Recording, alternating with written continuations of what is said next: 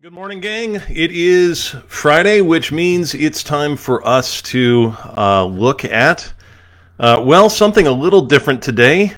We're going to be looking at something that actually I've gotten quite a few questions about, believe it or not. We're going to be looking at something very relevant to our times, the vaccination, and specifically the mark of the beast. Now, why in the world am I going over this with you today? Usually I go over a nice comfy passage of scripture or something like that with you. Usually, lately it's been 1 Corinthians. And so you might be wondering, why this now? Well, the fact is the internet exists, and I have gotten lots of questions from different people asking about my thoughts on this, and especially since I spent over a year going through the book of Revelation and teaching through it and really studying it in a way that I never had before. Believe it or not, I do have some thoughts on this matter. So let's go ahead and talk about it. Is the vaccination or getting vaccinated in any way, can it possibly be that you would unwittingly be taking the mark of the beast by participating in such a thing? Well, first of all, it's helpful in these discussions, before we go any further, to point out that the mark is mentioned a total of 5 times in the Bible. 5. And all of those mentions are in the book of Revelation. That's the first thing that's abundantly clear that you need to know. It's mentioned 5 times. 3 of those times it's mentioned sort of in passing. It doesn't really describe what it is. It just mentions it. There's 2 times where it really where we're given some indication of what the mark actually is and what it's how we're intended to understand it. So it's all those times, again, are mentioned only in the book of Revelation. So what that means is we need to understand what the book of Revelation actually is. What genre of writing is it? Well, first of all, scholars of all sorts will tell you that the book of Revelation is written in an apocalyptic style. It's an apocalyptic piece of literature, which is meant to be highly, highly symbolic. And I think any of you who have read the book of Revelation know that, in fact, the whole book is filled with symbolism. I think some people would estimate about 75% of the imagery in there is taken directly from the Old Testament. It's meant to conjure up certain pictures that those who were familiar with the Old Testament would associate with what's being said. And second of all, maybe even more important than recognizing it's apocalyptic, we have to realize again that at bottom, Revelation is a letter. It is a letter meant to encourage 7 different churches in Asia Minor, modern Turkey, in the 1st century. Now, scholars differ about what time that would have been. It could be late 60s. It could be in the 90s sometime. For our purposes here today, it doesn't really matter. Now, with that said, acknowledging it's a letter, acknowledging the style that it's written in, apocalyptic, very highly symbolic, here's the primary passage that mentions it and tells us what it is. In the context, it's found in Revelation 13. John is talking about a beast who will come to draw people away from God. And he says this, verse 16 of chapter 13. And it causes all, both small and great, both rich and poor, both free and slave, to be marked on the right hand or the forehead, so that no one can buy or sell unless he has the mark. That is, the name of the beast or the number of its name. This calls for wisdom. Let the one who has understanding calculate the number of the beast, for it is the number of a man, and his number is 666. That's it. That's the passage. Now, what was happening in the 1st century at the time that this was written? Very important to understand. Remember, John is writing to encourage 7 specific churches in the 1st century in modern-day Turkey and Asia Minor. Well, it turns out a major threat to early Christians was emperor worship in the Roman Empire. Specifically, Nero and Domitian demanded to be referred to as deities. Statues, coinage, business guilds all proclaimed such a thing, that in fact it was sort of an expectation, if you wanted to be involved in Roman society, that you would at least acknowledge, even if you didn't really believe it, you would acknowledge that Caesar basically played a godlike role in your life. Thus, if one refused to give Domitian or Nero what they demanded out of their devotion to Christ, it would have been indeed extraordinarily hard to do any buying or selling in the places these churches were. On top of this, we know that because Nero and Domitian were such tyrannical and murderous rulers, I mean, we know this from other historical accounts. We don't need to go to the scriptures. We know that especially Nero was brutal. I mean, was just known for his cruelty. And we know we have records of him persecuting Christians by covering them in tar, hanging them up, and burning them slowly alive just for his own pleasure, really. There wasn't any other purpose to it. We know that because they were so tyrannical and so murderous, that they were actually referred to by the title beast.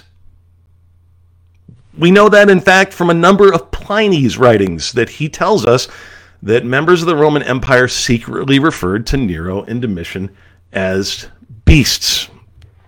On top of this, we know that the number 666, when transliterated according to an ancient technique of equating numbers with letters, it's known as gematria, ends up working out, guess what, to the words Nero Kaiser or Nero Caesar. So, what is this all getting at? When John refers to the mark of the beast, taking into account that this is apocalyptic literature meant to be highly symbolic, what we know is this is a symbolic gesture of allegiance to Nero, or if you wanted to go even broader, to the Roman Empire, as opposed to God. Now you say, but wait, Eric, wait. Isn't the mark supposed to be on the forehead or the hand? Doesn't that suggest that this is a literal mark that someone is taking as opposed to a symbolic gesture someone is taking on their body? Well, no. And here's why. We know in Ezekiel chapter 9, God discusses placing a mark on the foreheads of his people that only he can see. It's a way of saying to himself and to the angelic host, these are mine, okay?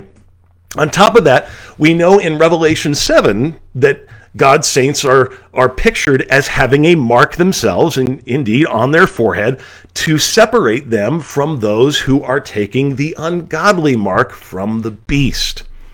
This is not meant to be a literal mark that one is getting here or one is getting here. We also know in writings like Exodus that God tells his people to wear his law on their forehead and on their hand as a mark to separate them from the people around them. Now, it didn't literally mean they had to wear the law. The idea was that the law of God would always be in front of them and always be in their hands. It would be a part of their daily life, and that by obeying it, they would mark themselves out as being something different.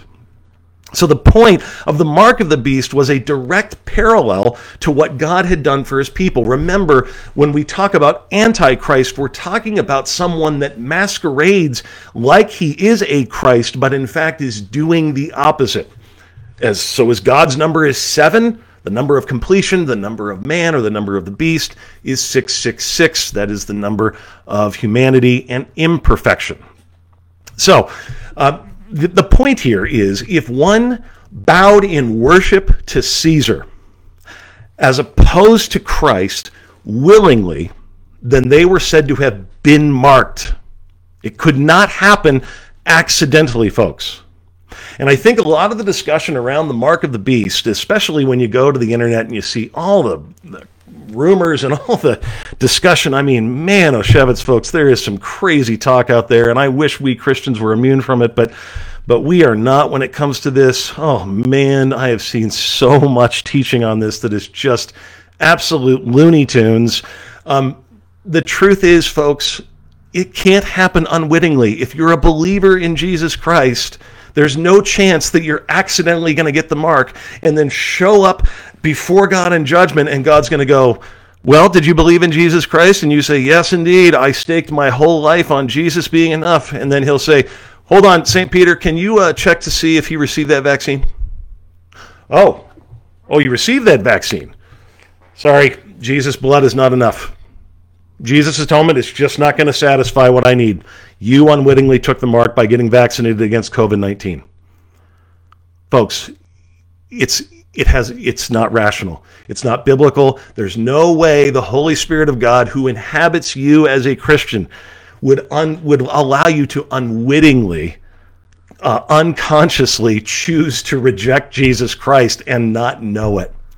The point of taking the mark of the beast in the first century was you were taking a stand wittingly, knowingly against God. You were saying, I don't care what God's claims are on my life. I would rather follow the comfort and ease that comes with following the way of the emperor and the empire. So to take the mark is a very conscious choice to reject Jesus Christ in favor of someone else for comfort and ease.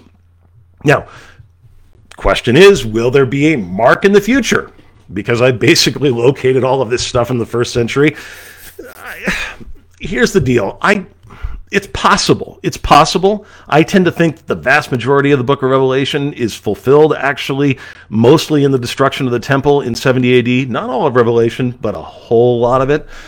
But is it possible that there will be some sort of mark in the future?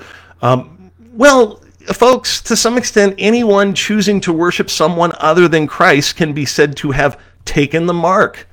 I mean, today. But unless you are forced to deny Christ in order to get a vaccine, you can be absolutely certain that a vaccine is not in any way related to the mark mentioned in Scripture. In no way is it related to the mark of the beast mentioned in Scripture. I want to be abundantly clear about that. It is in no way related. Now, all that said, it's possible to have objections to the vaccine for other reasons, and that's totally a different discussion. That's not what I'm interested in here. You might have objections to it for any number of reasons. Just the rate at which it's been developed. You might go, I'm not so sure it's ready. Fair enough. You can have objections that way. Just don't use the mark of the beast as an objection. It's not that. That's abundantly clear from the context of Revelation. So you need not fear that taking a vaccine has anything to do with choosing to reject Jesus Christ as your Lord.